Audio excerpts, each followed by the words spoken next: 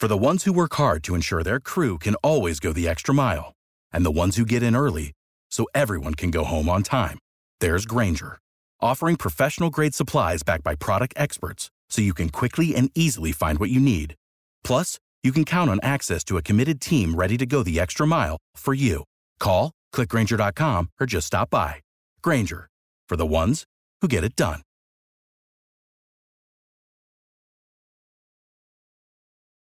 Hello, everyone. Welcome back to another episode of the Life in the Red podcast. Luke Mullen here as usual. Today joined by the return of Jordan McAlpine. The grand return. Yes, indeed. Your fans have been calling for it. They keep blowing up my DMs. They're saying, "Where's Jordan?" I can't blame them. The sync didn't ship too much the first time, so let's run it back this time, right? Absolutely. Well, we had to bring you on, of course, to get your insight on the hoops. Very busy hoops season underway. And in that regard, it's just a very busy time for Nebraska athletics in general. Football recruiting trail, we'll touch on that here at the end of the episode. Basketball, wrestling's going on too, by the way.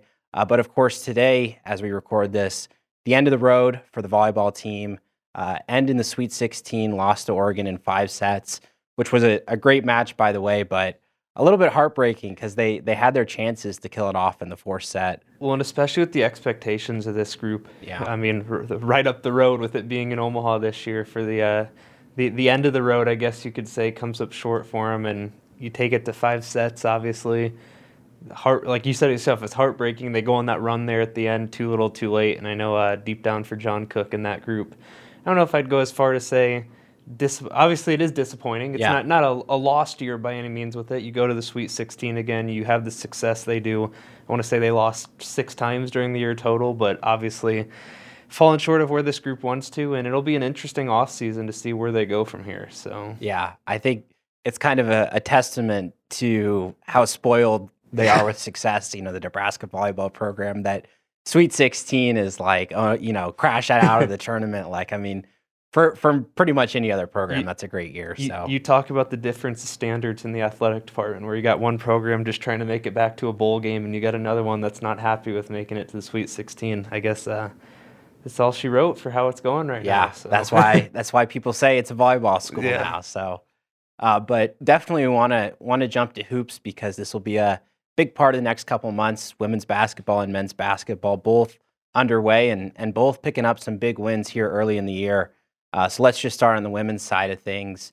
You look at back-to-back wins and 5 of their last 6 after 3-2 start, and a couple games early in the season. The loss to Drake in particular, I think people were very surprised at, but they seem to have turned it around last couple. Well, and that Drake loss is the big one. Both programs are 7-3 right now. The women are off to that 2-0 start in Big Ten play, but Creighton loss, Virginia Tech loss. You losing to 2 ranked teams, especially playing at Creighton with as much was on the line. Both the teams were in the top 25 at the time, but the Drake game, just from start to finish, just that they didn't have it in it. At the same time, I mean, thankfully they have bounced back from it, but when you're sitting at 3-2 early for a team that has tournament expectations, it made you kind of wonder where this team was at and how they were going to respond to that start. And obviously last night with Wisconsin, I mean, you couldn't have scripted a much better start to finish domination of the game, I would say, especially with Jazz Shelley, 31 points on it. So definitely. And I mean, you look at the depth that they have so far, and last year I think that was kind of one of the issues, and it seems to be a little bit better this year also. I mean, it's worth noting that Sam Hybe, you think she's going to be out for the year, and she's back in the fold too, so that's a big pickup for the team to have her out there. Well, and last night, speaking of the injury bug, I mean, they were without Isabella Bourne, who through the first 8 games was one of their biggest playmakers down low, especially with Jazz getting her the ball and going to work. You got the little Australian connection going there. But, I mean, Sam, at the start of the year, they were able to overcome it. Now the question is, and obviously the status of Izzy's up in the air, if this is a long-term issue, how are they going to bounce back and keep going here? For sure. But, I mean, you look at the start to conference play, which I always think is kind of interesting. The split schedule? The Big Ten, play 2 conference games, have 3-4 non-conference or whatever. But, like you said, Jazz Shelley, 31 points. It was a 30-plus or about a 30-point win as well. So, I mean, that's a pretty good way to start things off. Yeah, and especially at home. I mean, they've been good in at PBA this season, and obviously you start conference play, that momentum. Now, granted, you're going to have that Christmas break, like you touched on. You've got the split schedule, but you beat a good Wisconsin team right off the bat there. Hopefully it can really be a good shot in the arm of confidence for this team going forward. Yeah, without a doubt, and we'll stay tuned to all the women's team action, of course, but Jordan, you've been mostly focusing on the men's basketball team, and going into the year, I think it was everyone knows it's a big year for Fred Hoiberg and this team. Some people saying this might be his most talented roster yet. I mean, we're only 10 games into the year, but do you get that sense of things? Yeah, and it's interesting. I think there are a lot of question marks with this team coming into the year. You look at the transfer portal, you add Sam Griesel, Emmanuel Bandamel, Jawan Gary. The hope is that these kids are going to come in not only on the court, but change the culture, help bring that group together, which, I mean, by all indications, they have so far. And from Fred's standpoint, the verdict's still out. I mean, it's December 8th. We got a long way to go in the college basketball season here, but you get that signature win against Creighton. You've got a Purdue team coming to town this weekend that if you can somehow pull off that upset and knock off a couple more in Big Ten play, I mean, like I said, there's a long way to go with this team, and they've just, last night, different story, but coming off of 3 straight wins, there are some things that want to give you that sense of belief, but we'll really see how they put it together here. And I do think, I mean, the pressure that, obviously Fred, but the team as a whole coming into this season, you do have to feel that. You've got a mix of the portal kids, you've got Derek Walker coming back, you've got this experience that it's there for this team to go on a run, and you hear him talk about, especially last week, Derek Walker's going into this stretch of 3 straight games against top 10 teams that we got to focus on us. We got to handle what we can. They beat Creighton. They go on the road. Now coming into Purdue this Saturday to close out that stretch, I mean, this will probably be their biggest test of the season so far, just strictly based off the opponent. But if they can, like I said, if they can pull this off, big if, let's throw that in there. But if they can, going into the rest of Big Ten play, the team's got to be at least feeling good going into it. So yeah, I mean, if we wind back the clock a little bit and look how the season has progressed, I think the big question was, can they string wins together? Can they beat the teams that they have to? And then, can they be competitive against the teams that they're not favored in? So I mean, you look at the start of the year, beat Maine, beat UNO. And then the really rough kind of second half collapse there against St. John's. But first, I got a question here. UNO, the athletic department, they keep going. They keep trying to call it Omaha. I've always felt it was UNO. I mean, what you went there? Yeah. I mean, what did you think? I hear both ends of that spectrum. I mean, I get on the Omaha side of it, more of the marketing side of that. Sure. When you've got Omaha playing out in the East Coast and there's a team with UNO across its chest, it's kind of hard to link that to the school. That I do get that. Obviously, you've got some of the traditional purist UNO fans, if you will, that grew up around it, especially on the hockey side, which is what I had been accustomed to the last few years, that they it's UNO through and through. Now, personally, I'm fine either way with it. I kind of think they're interchangeable with it, but with the Omaha aspect of it, I guess that's where I would lean more so towards, and I do get the intention behind it, and at least so far, you've seen that athletic department the last few years go through so much of a shift that it seems like it's been for the better. So yeah, just a little sidebar, something that keeps irking me all the time, because like I said, I mean, I grew up knowing it as UNO, and last few years, it's all been Omaha. So well, in the basketball program too. I mean, kind of a different note, but you get Chris Crutchfield in there as the head coach of that program. It seems like that momentum is going in the right direction for him. I mean, simple stuff like that, you wonder how big of a difference in terms of recruiting and getting your name out there as a school in the national standpoint, especially being a Summit League school. You need as much help in some of those situations as you can get. That, I mean, I like I said, long story short, I get the intention behind it, and I get where they're going with it. Yeah, so branding matters, especially in this 2022 college sports. Yes, without a doubt. So I mean, back to the men's basketball team. Sorry about that segue. Hey, but that's what our fans came here for, right? That's right. This is the only content that you get when Jordan's on the pod. So, that loss against St. John's. I mean, first half they were very strong. Second half, just completely different. And they really needed to bounce back, beat Arkansas Pine Bluff, which is not a great opponent, but they needed that. Yeah, and I guess two parts of that. One, with the non-con, each year under Fred, they've had kind of that trap game, if you will. I know it was Western Illinois last year, that at least to get through the start of this season, I know they were the 2-0, which became 3-1. There was St. John in between. To take care of business in those games, I think, was good, especially for this group with the new faces coming in, to get off on the right foot. But you go back to that St. John's game. After the Creighton game, the big question was, what if Derek Walker was in that game? That's you right. see the impact. Yeah. Nebraska goes into the half. I mean, I don't think you could have scripted a much better first half for Nebraska. Obviously, the start of that game at St. John's was rocky, back and forth, but you're going in with some momentum, some confidence. You're playing in a road building.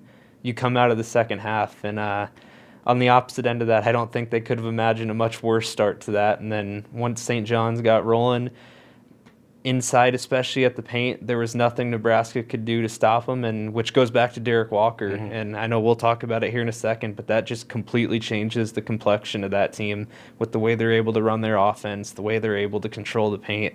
And St. John's took advantage where they needed to, and obviously Nebraska walked out of there with the loss. So it's done it in the past, and at least up until last night, this team had responded really well. So. Sure. And I mean, that St. John's game also really important because, that was the first power conference, team that they'd played. Yep. First road test of the year, too. So, I mean, you take care of business against these mid-major, low-major teams, but can you beat the power conference teams? And they had a few of those games, over Thanksgiving, lost to Oklahoma, lost to Memphis before beating a relatively poor Florida State team, compared to their usual standards. But those 3 games, back to back to back, teams love playing these because they give you that experience, especially if you're looking to be a team, conference tournament, NCAA tournament, going to need to be able to play those games back to back. But, also some different looks, different games that they had there. What would you kind of make of the Thanksgiving Invitational? Well, and to go to before they even went to Orlando there, I know Fred Hoiberg talked a bunch about that was, and you just said at that stretch, you've got 3 games in 4 days. This is the first true test for this team to see how they would handle that type of workload, that environment. Obviously, it kind of came full circle this past week and still ongoing now with Creighton, Indiana, Purdue back to back to back. Early on in the season, though, and I mean, let's be real, even after that Florida State game, you got to kind of take that with a grain of salt. We're not talking about a world-beating Florida State team by any stretch of the imagination, but just to come back out, especially with that St. John's game, and put together a really dominant second half was probably the biggest takeaway from that weekend. And you hope, obviously, it's just one win in the grand scheme of things, but early in the season, not only on the court, but a weekend like that can really bring that group together, mesh them. A win is a great thing, obviously, just to give them that confidence and sense of belief heading into it. But at least in hindsight, you kind of started to see a turning point with the team coming back home after that. And obviously, a 1-2 start or 1-2 finish in that weekend isn't what you want, but at the same time, just to come out of that with some type of momentum, I think will really serve this team well heading down the stretch here. So yeah, I mean, I think just looking at the way that they played before that, and then the way that they've been locking in on defense afterwards, it was, it's maybe a little too simple to say something clicked, but it was like they finally picked up a little bit of that steam, a little bit of that traction, to get going. And big time home win over Boston College. Again, power conference team, probably not the top of the ACC by any means, but 20-point win at home. I mean, that's exactly what the doctor ordered, right? Yeah, and I mean, they scored 51 points in the second half of that Boston College game. But on your point about the defense, it's kind of funny. When they were in Orlando, the Saturday off day they had between the Memphis and Florida State game there, they actually changed some stuff schematically, but especially defensively in their hotel, and put some different packages in place, which obviously made a difference in that Florida State game. And you come into Boston College, it's close at the half, and right away it's okay. Here we go again, going back to that St. John game meeting, and just firing on all cylinders out of the half with it. I want to say they shot 68% or something close to that in the second half there, and really started to control the paint, which started to set the trend for the next 3 games there with BC, and then leading into Creighton with control on the boards, and obviously defensively, we'll talk about it more here, but you look at Vanderbilt and Gary, they got the black shirts for a reason after that. So for sure. And I mean, that Boston College game, Keisei Tominaga, 23 points. Our Chris Basnett was chucking laptops, pounding Mountain Dews. That's his favorite player, Tominaga, by the way. Ripping the jerseys off the shelf everywhere you could after that one. People were going crazy, both here and, of course, overseas, his loyal fan base. But the Boston College game sets up, the big rivalry game. Yeah. The game that Creighton has dominated. Creighton got a top 10 team, national championship aspirations, probably the most talented team that Greg McDermott has had at Creighton, and they put up a stinker. And you could say all you want about, Creighton, having played these great teams, the week before, shooting probably one of their worst performances of the year. But at the same time, I mean, Nebraska harassed them all game long. Yeah, and especially, I mean, on paper, you look at it, Creighton had won 10 of 11. Nebraska hadn't won in Omaha since 2004, and their last regular season win wasn't since 1995.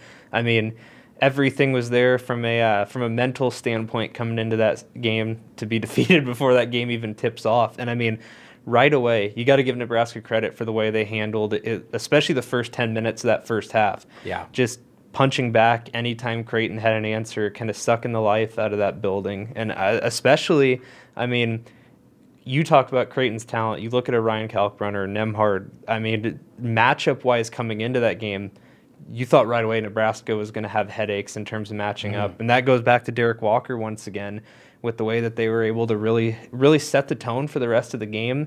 They come into halftime, and I want to say Creighton, 5 minutes or so into the start of the second half, had it down to a 1-point game. And just right after that, Nebraska really started to pull away and take over. And, I mean, Sam Griesel's the story of that one. Absolutely. Derek Walker also. But a guy, and Fred's talked about it this week, Juwan Gary, you really have started to see the impact that he's had there. And especially in terms of defensively around the glass. I know we jinxed it going into last night. They had out-rebounded 6 straight opponents. They saw that stretch end last night there.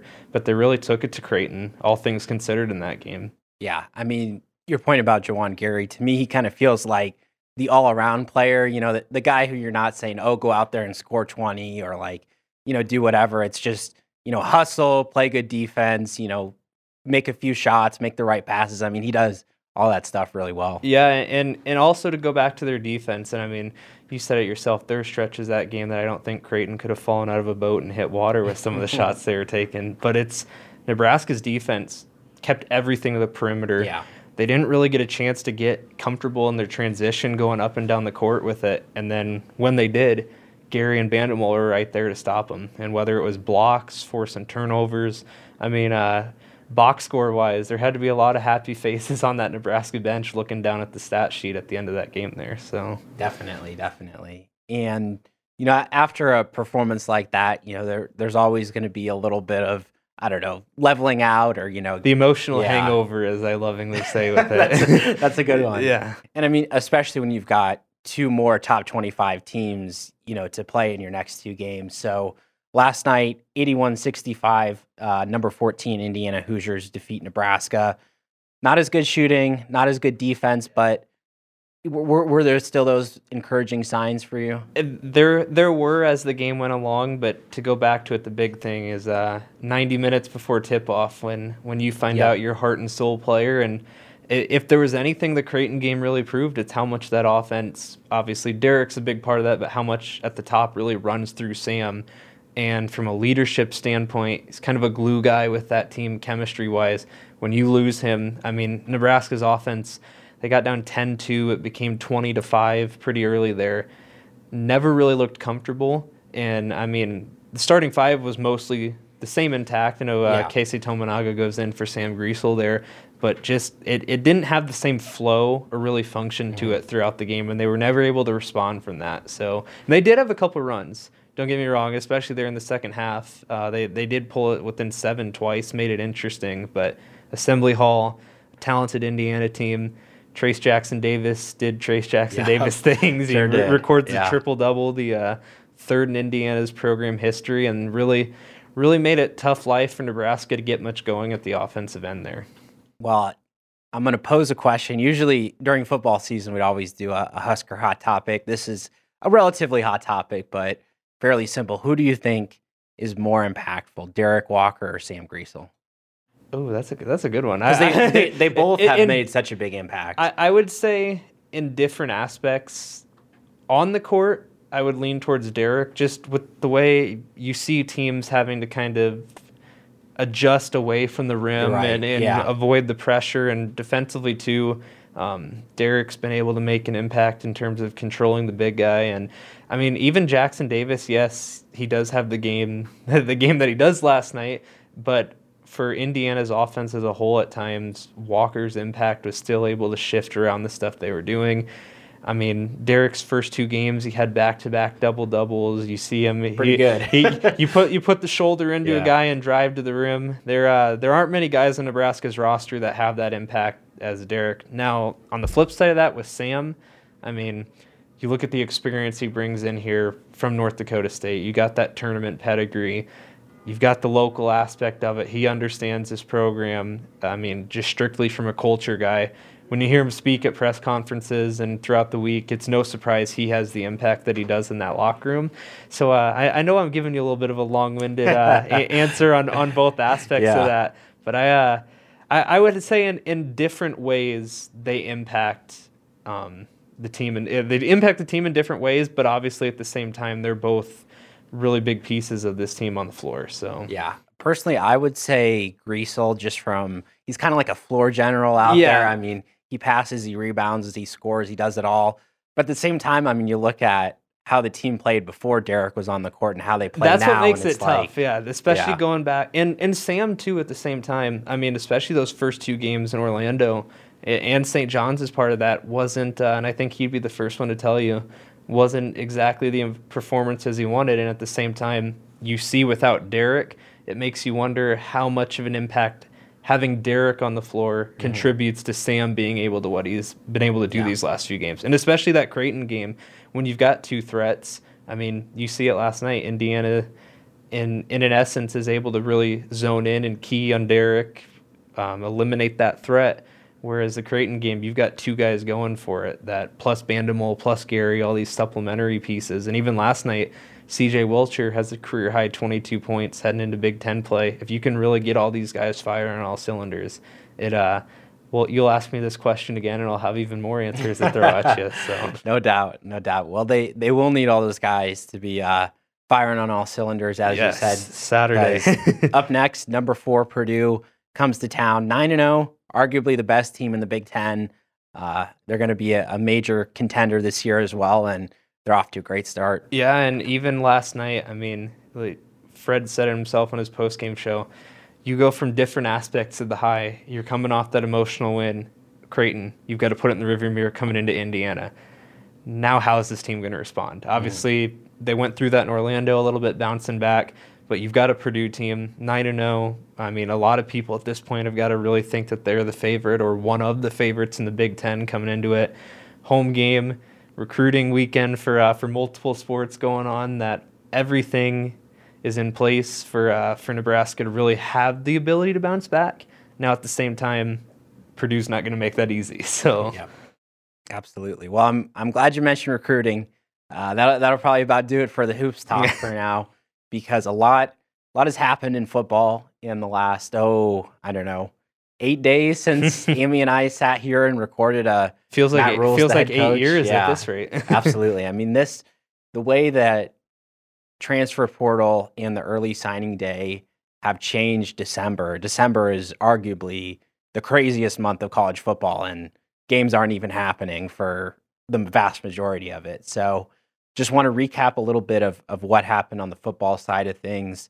Decommitments, these are always going to be something that happens when a new coaching staff comes in place, just because guys have great relationships with the old assistant coaches, all sorts of reasons for these different players, but a few big ones in particular. Lincoln East wide receiver Malachi Coleman was among the first to decommit, and in particular, that's one because of Mickey Joseph. His status still uncertain, everything going through the legal system. Nebraska hasn't hired a wide receivers coach yet as well. So, I mean, that's a major thing to consider. Marion Miller, also wide receiver, decommitted from New Orleans, heavily recruited by Joseph. So those two make a lot of sense. Well, in the relationship aspect of it, and you said it yourself there, but I mean, a lot of these kids in some of these situations are almost committing more to a coach than a school, just for that fit with the. Obviously, there's so many different factors that go into recruiting, but when you've got that comfortability, that familiarity with the guy, especially Malachi, I mean, even when he committed here, all the writing was on the wall, how big of an impact Mickey Joseph had over the last few months with him. And you look at today, Syracuse is coming to talk to him, Tim Brewster from Colorado, that it's open season. It's college football free agency, essentially, with the transfer portal. But, I mean, you never say never with these kids. There's always that door open for them to come back. But at the same time, especially once Matt had just taken the job and so many assistants were still up in the air, these kids don't know what their immediate future is going to hold. Granted, you always have that option to come back, but if you dip your toe into the portal, you can see what else is out there for you. Yeah, and I will note in particular for Malachi, he will be taking an official visit to Nebraska this weekend, still working on building that relationship with Rule and the new coaching staff, but just with an eye towards, what are my other options? Yeah. And, looking at those other places. And that position coach aspect of it does make it tough. And I mean, even, we'll talk about him in a second, but you look at a guy like an Ernest Hausman, that Barrett Ruud's impact, not only recruiting trail, but when you spend that year with him coaching you up, you get that comfortability. He's your guy, so to speak. But on the other end of that, you're going to have that coach that's going to be willing to go to bat for you. He's got a piece of the pie, obviously, since you're the one that recruited the kid. Now he's out the window. How's that new coach going to impact and fit into my game type of thing is what those kids have to go through their heads. So. Yeah, for sure. And the other two decommitments, by the way, running back Arnold Barnes, very easy to see why this one happened. Brian Applewhite flipped him from Tulane to Nebraska, and now that Applewhite's no longer here, Barnes will be looking at his other options. And then arguably perhaps the biggest, most shocking one, Pierce tight end Ben Bramer decommitted from Nebraska, choosing to go to Iowa State instead. And this one was an interesting one, but I think from my perspective, it's easy to see why it happened. When you have a year and a half to build relationships, as he did with Scott Frost, Barrett Ruud, Sean Beckton, his position coach. I mean, he was the first commit in this 23 class. He committed 18 months ago. Those were the guys that he's been talking to. Also, Iowa State been making a late push, perhaps in the last year or so, just from a sense of building those relationships, talking, trying to get him out to campus for a visit. So Iowa State's been there. I think Nebraska was always his first choice over that period. But when you have that coaching staff change and suddenly you're looking at a coaching staff that you've been building these relationships with for over a year versus a week, really is where we are right now. I mean, that's why the decision was made to go to Iowa State. Yeah, and I think you hit the nail on the head with that one, but it goes back to those two big words, comfortability and familiarity. Like, you're going through that process even though he was a Nebraska commit. The pen hadn't hit the paper yet, that Iowa State was still kind of looming in the shadows, if you will, and he did have that open communication at the same time. That, I mean, the new coaching staff comes in, there's a lot of question marks up in the air. I'm not entirely surprised by it, but at the same time, it leaves a dent just knowing how long he's been committed here. You've got the local aspect, a Nebraska kid, all the ties with it.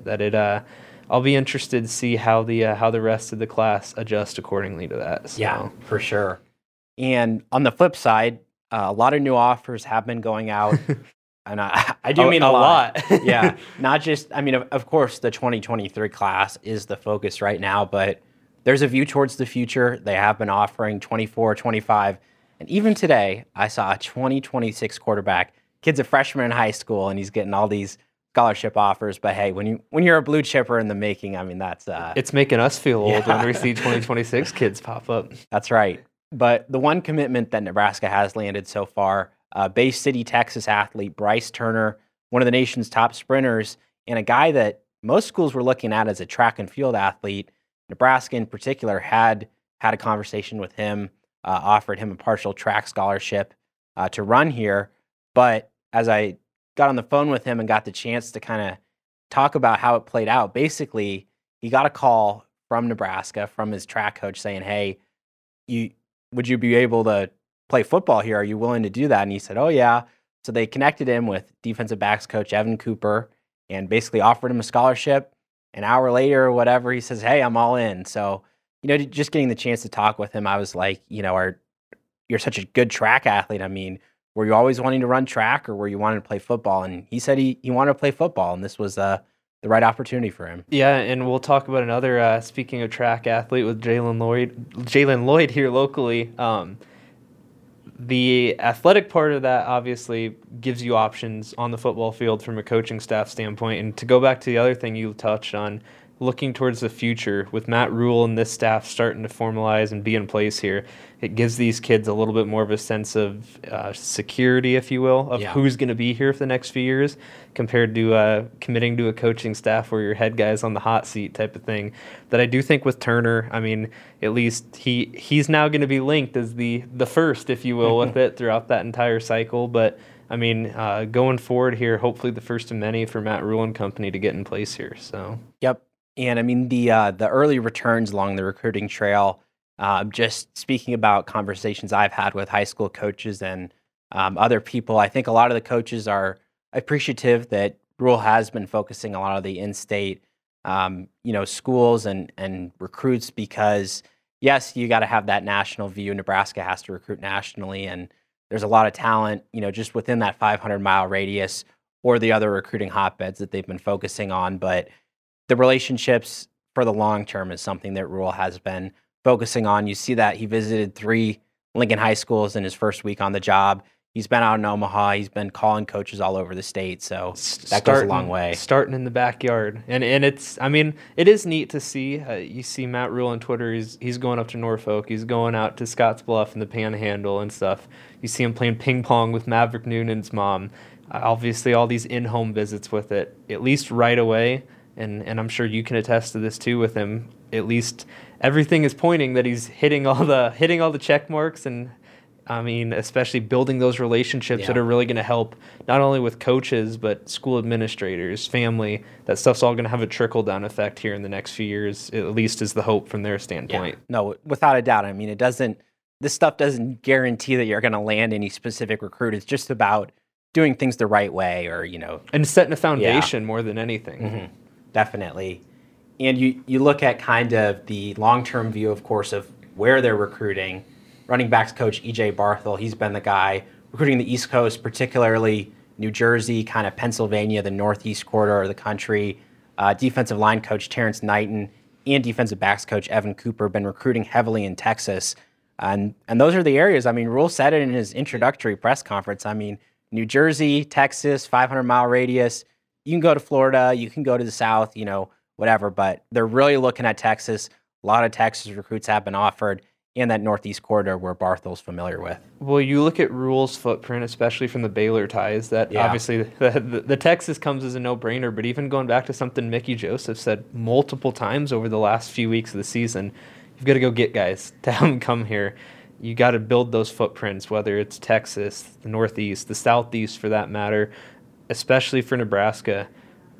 You need, like we touched on, that 500-mile radius, the in-state kids, but at the same time, you've got to go find the athletes, go find the diamond in the rough. And I know Rule, you hear about the pedigree of being able to develop kids.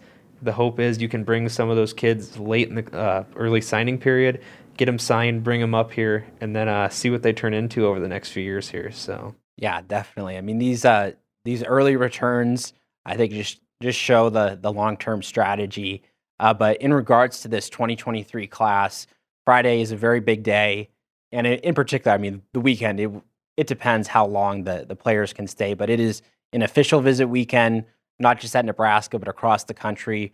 Recruits are going to campuses. They're going to see the facilities, talk with coaches, meet the other recruits too. It's very, very important just in regards of building those relationships, the guys who you already have committed, making sure they're locked in. And of course, a lot of big targets, guys that are still uncommitted, will be in attendance. So just a brief rundown. I'll have a full story, journalstar.com. You can check out all the different recruits visiting, but 6 of the current commits will be in attendance, including all 4 of the in-state guys, Sam Sledge, Gunnar Gatula, Brock Knutson, and Maverick Newton. Wide receiver Jaden Doss and linebacker Dylan Rogers will also be there. But we look at these targets, and this is kind of the question you have. You get these guys in the building. It's very important. First week, I mean, some of these guys have a lot of options where they could go. So going to Nebraska on this first week, I think it shows there's a lot of interest there. Malachi Coleman, as you mentioned, wide receiver Jalen Lloyd from Omaha West Side, another West Side kicker, Tristan Alvano. 3 of the in-state guys. Let's just start there. I mean, Coleman, everyone knows him. He's a big fish. He was committed. As I mentioned, he has those options. He'll explore those. But Lloyd, within the first 24 hours, he got that offer. And it's the same thing as Turner. Lloyd had it down to a top 4 track schools that he was thinking he was going to commit to. All of a sudden, that commitment ceremony gets bumped off. He gets this football offer, and now it's decision time. I mean, does he want to play football? Well, and I mean, I guess to group Alvano into that too, and obviously Coleman's a little bit of a different situation with him being here, decommitting, and still the future being up in the air. This weekend, now granted, these coaches are making their rounds. They're going to do the in-home visits. Even speaking of Dylan Rogers, you see the staff meeting with him on Twitter and pictures showing up. This is their real first chance to make that strong first impression with that big official weekend visit. You're going to have all these kids together. I mean, you know it in a lot of these situations, it's a domino effect of these kids. Yep. What are they seeing? What's the vision of this program going forward? Lloyd, Malachi, Tristan Alvano in that group. You want to stay in your backyard, or do you want to see what else is going on? And obviously, you look at a kid like Malachi, you've got Deion Sanders just taking over at Colorado. You're going to have all these other coaching hires that coaches are going to be in that speed mode to go out and see a kid like that. Now, Lloyd's the interesting one, and especially for me watching him at state track this past spring, the raw athleticism that kid has, especially jumping-wise, sprinting. When you've got a coaching staff that prides themselves on development, if you have someone that has that type of intangibles, at least on paper, that you can bring in, options are endless of what you turn that kid into, and especially at wide receiver, looking for any threats that you can get on the field. It's a big target, and like you said it yourself, with his ceremony, kind of that situation getting bumped, you obviously know Nebraska's got to at least be one of the front runners and in the picture, that this is the chance for Nebraska staff to really deliver the seal of approval on the kid. And you would hope if Lloyd commits here, maybe his West Side teammate would like to follow in the footsteps with it. Yeah, definitely. I mean, in regards to Alvano too, Cole's Kicking, which is the biggest like national kicking camp, like recruiting service for kickers or punters, they have Alvano ranked as the number 6 guy in the nation for the class of 23. So you get an in-state guy like that, I mean, you really got to lock him down is the goal. And initially, Nebraska's kind of strategy under Mickey Joseph was they had, offered him a scholarship in the future. If he can come in, win the starting job, they say, hey, we'll give you a scholarship. Then all of a sudden, Alvano kicks 5 field goals in the Class A title game, 45-yard game winner, and all of a sudden it's like, okay, you got that scholarship offer. We don't want you to leave. So kind of the equation for Alvano now is transfer portal. Are there any big schools that lose a kicker all of a sudden and they need to go, refill him from the high school ranks, get a kicker with plenty of potential? So he's been in discussion with quite a few schools, but knowing that he has that scholarship offer from Nebraska, big recruiting visit weekend, we'll see if he's able to kind of discern where he's at, but his process will take a few more weeks to play out, I think. And you and I have talked multiple times, scholarship offers, especially what he has, don't grow on trees for kickers, obviously. Yep. And obviously the state championship game performance is one thing, but you look throughout the year, both the accuracy and the distance that the kid has in his leg. It's no surprise he's rated as high as he is, and as many schools are interested. And, I mean, Nebraska, over the past few years, kicker's been a little bit of a revolving door, if you will, at times. You could say that. And that might be a little bit of an understatement there. But with Tristan Alvano looking at the potential opportunity that's in front of him, especially with the amount of kickers that have left here at Nebraska here in the past couple weeks to hit the portal, I mean, it's definitely got to be an interesting decision and the chance to stay at home. Now, granted, each kid has his own stuff he's going to look for in the recruiting process, but I'll be he's one of the more interesting cases for me of their potential recruits they're looking at this weekend. So definitely. And just briefly to run through some of the other out-of-state visitors, running back target Quentin Ives. He's a Barthel recruit. He'll be here. Former Nebraska commit Cameron Lenhart from IMG Academy. He's back. He got reoffered. He's still in the mix. Gotta love recruiting where stuff like this happens, where he's committed, he's decommitted, could commit again. The fun ones are the ones that flip their commitment 2 or 3 times and then end up at 3 schools over the course of their college career. Yeah. And another big one, too, by the way, tight end Andrew Metzger. He'll be here for an official visit.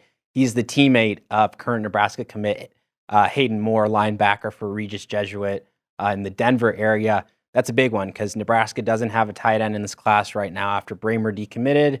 So they'll see if they're able to land him. And then 3 different portal targets will be in town. Defensive end Elijah Judy, Texas A&M transfer. He was a 4-star recruit, redshirted last year. A lot of potential for him. Offensive lineman Johnny Cornelius, one of the highest rated offensive tackles in the entire nation. Looked this up today. Ranked number 6 by PFF as the best lineman, or best tackle, I should say, last year, ahead of the all Big Ten guys like Peter Skoronski from Northwestern, Paris Johnson from Ohio State. So he's a big target, especially when the quality of offensive linemen in the portal is pretty limited. Well, and especially if you look at what Nebraska on paper, now granted, it's interesting with the amount of kids that either dealt with injuries or freshmen coming into the program offensive line for going into next year. And obviously there's no guarantees everyone will be back, but you look at the potential, and we got news with Donovan Raiola, obviously, in regards to the staff at that position, that at least, once again, we're going to go back to this, but knowing what's in place from a position coach standpoint will make an impact this weekend. But it's definitely, whether he comes here or not is one thing, but the fact to see Nebraska in the discussion has got to be a promising sign for other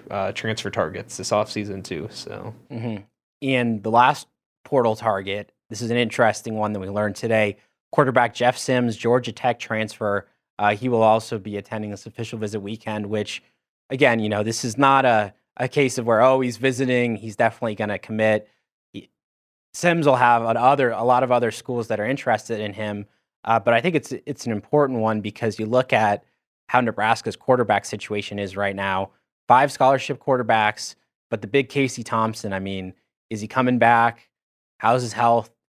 It's hard to say. And given the way that the backup quarterback situation unfolded over the rest of the year, it would be smart for Nebraska to bring in a new quarterback regardless. But Sims, that's a guy who's been a starter. That's not necessarily a guy who's coming in with the expectation of being a backup. Well, and the experience factor of that too. Now, granted, Casey's status is still up in the air for next year, but you could just equally as much put a question mark over Logan Smothers, Chubba Purdy, what the rest of that quarterback room looks like. And if you're a Richard Torres or someone else in that room that sees the writing on the wall of the guys that are ahead of you, there's no guarantee that your scholarship quarterback number might drop a little bit more over the course of this offseason.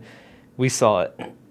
Putting the ball through the air was a struggle, to say the least, when Casey wasn't here. If you can get a guy, now, once again, you said it yourself, he's not coming here with the expectation of being a backup, but if looking at this past season for Nebraska, you see the opportunities are going to be there for a kid coming in here. So it's he'll have other options for sure. We'll put it that way. But at the same time, once again, just to have him here for the weekend, potentially leave that impression, it bodes well for Nebraska staff. So what I'll be interested to see is, because there's a very plausible scenario where, say, in a month from now, Casey Thompson has surgery and he decides, hey, I'm just going to hang it up.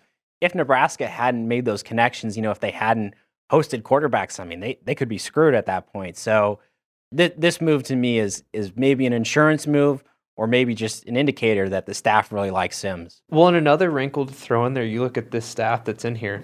None of them have a familiarity with Nebraska's current quarterbacks. None of them recruited them. They didn't bring Casey in through the portal. Obviously, there's not that sense of attachment to the guys that, if whether it's Sims or anybody else for that matter, if there's a guy that they like, never say never on some of these kids. And at the same time, at the other end of that, never say never. Some of their current quarterback options are going to hit the door. So definitely. Well, this is only just part of the recruiting craziness. Just want to touch on staffing very briefly. Just in today, a couple hours ago, Nebraska's hiring former Syracuse defensive coordinator Tony White for the open defensive coordinator position. That's a national report. And that's an interesting one because we've seen with Matt Rule's assistant coaching hires been very, very focused on guys he's worked with, guys who have been recruiters, and White fills the recruiting aspect of things. He worked as the recruiting coordinator at San Diego State for 6 different years, but you look at his experience, he was at Arizona State, defensive coordinator there. Syracuse, been the DC for the last 3 seasons, so a guy who's not been a Rule associate, but kind of still fits the mold of what he's looking for. He's been around the block, I guess we could say, with it. And I mean, especially you look at the past regime with it, and this staff for that matter, with a lot of these assistant coaches, there's so many unknowns. Now, granted, they might have, even look at a Mark Whipple coming in last offseason. They've got the track record, they've got the pedigree. But to Nebraska fans and people that haven't paid attention, that aren't watching Syracuse on a weekly basis with it, you don't really have that full feel for the guy yet. That it'll be interesting. Like you said, it does fit the mold of what you can at least tell from the outside looking in of what Rule's trying to get in place with his assistants here. But this one came a little bit out of left field, I guess you could say, to some. So yeah, and young assistant coaches is something he's looking for too, especially in the recruiting trail. Yeah. White, by the way, 43 years old. So yes, he fits that mold. Wide receiver coach still not officially filled. We'll wait on that. As you mentioned, Donovan Raiola appears to be staying on as offensive line coach. And then 2 more hires that have been reported, not officially confirmed by the university, but Jake Pete's likely to be quarterback's coach and Rob Dvoracek likely to be linebackers coach. So we'll look forward to the official confirmation on all those and see who he brings in as wide receiver coach. But the other big aspect, as I mentioned, the transfer portal, been going crazy. The gift that keeps on giving. Yeah, I mean, you look at the COVID year of eligibility, all the extra things going on. 1,000 entries in the portal since things open. No, that's not just from Nebraska. That's everybody nationwide. 14 entries for Nebraska in the portal. We've got all the stories up on journalstar.com, but 4 kickers, quite a few offensive and defensive linemen. This is something you see across the nation, a lot of those positions. But in particular, I think some of the ones to focus on, DeColdis Crawford, guy with a lot of potential, but Mickey Joseph recruit, it makes sense. Jaquez Yant, brought here, had a big game, never really translated. I mean, it makes sense why guys like that leave, but the one that had everybody shocked, freshman linebacker Ernest Hausman, Columbus native, pride of Nebraska, played it every game as his freshman year, and he hits the portal. Well, and it's crazy. Like, I mean, you go back to the 2 you just touched on. Yant has that big game. He becomes the name around here, obviously being the big prototypical power back that doesn't hit the field that everyone thinks should be in there on every 3rd down in the Big Ten type of thing. You look at a DeColdis Crawford. I mean, he's probably best known for the heating and air commercial around the state. May it forever live on. But yeah. I mean, in his situation too, going back to his big of a name recruit, it left people hungry for more with the potential that never really came to fruition here. And obviously he was dealing with injuries and everything else along the way. But yes, Hausman is the big one. I mean, we go back to the Michigan game, and a bunch of us were writing after it that the Michigan game is obviously a little bit of a sign of the times of where Nebraska is currently at as a program, that looking ahead, Ernest Hausman is one of these building blocks toward the future.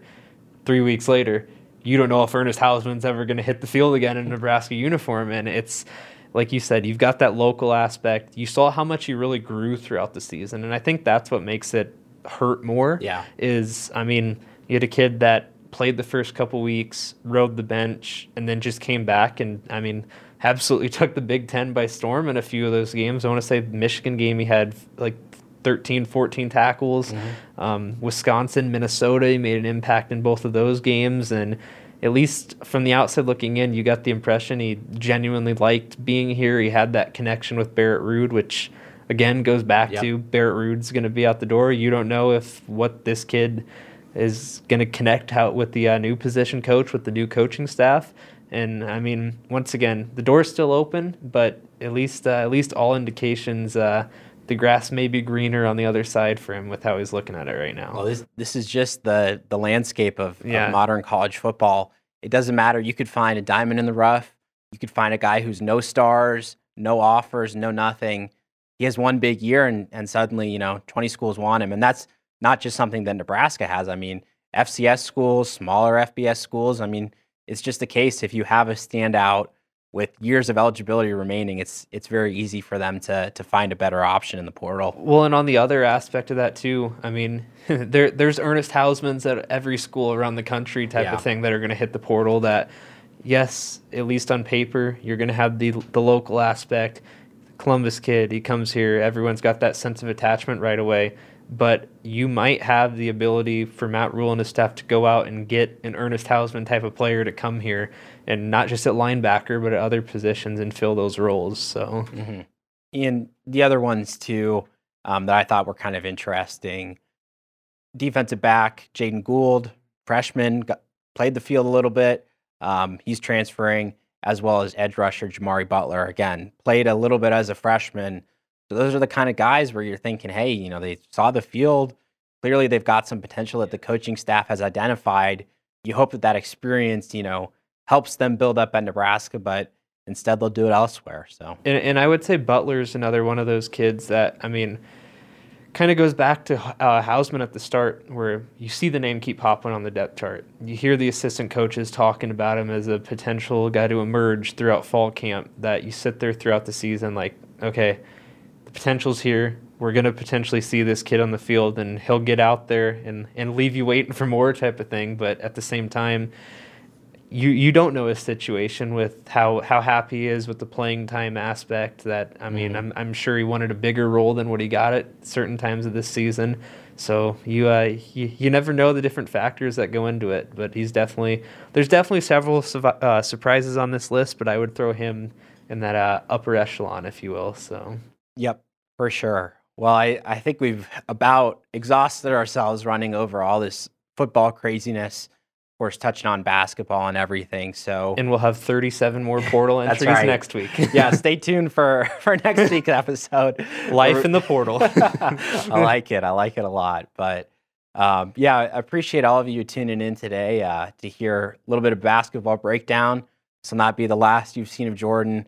He will be back, of course, to break down the men's basketball season. Some big games coming up. They got that event. What do they call it? Locked in at the Vault? The Battle of the Vault. Or whatever. Yeah.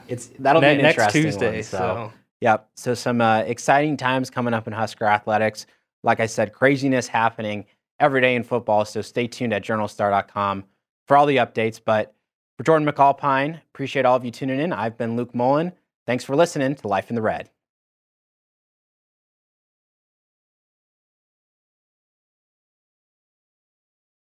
Without the ones like you, who work tirelessly to keep things running, everything would suddenly stop.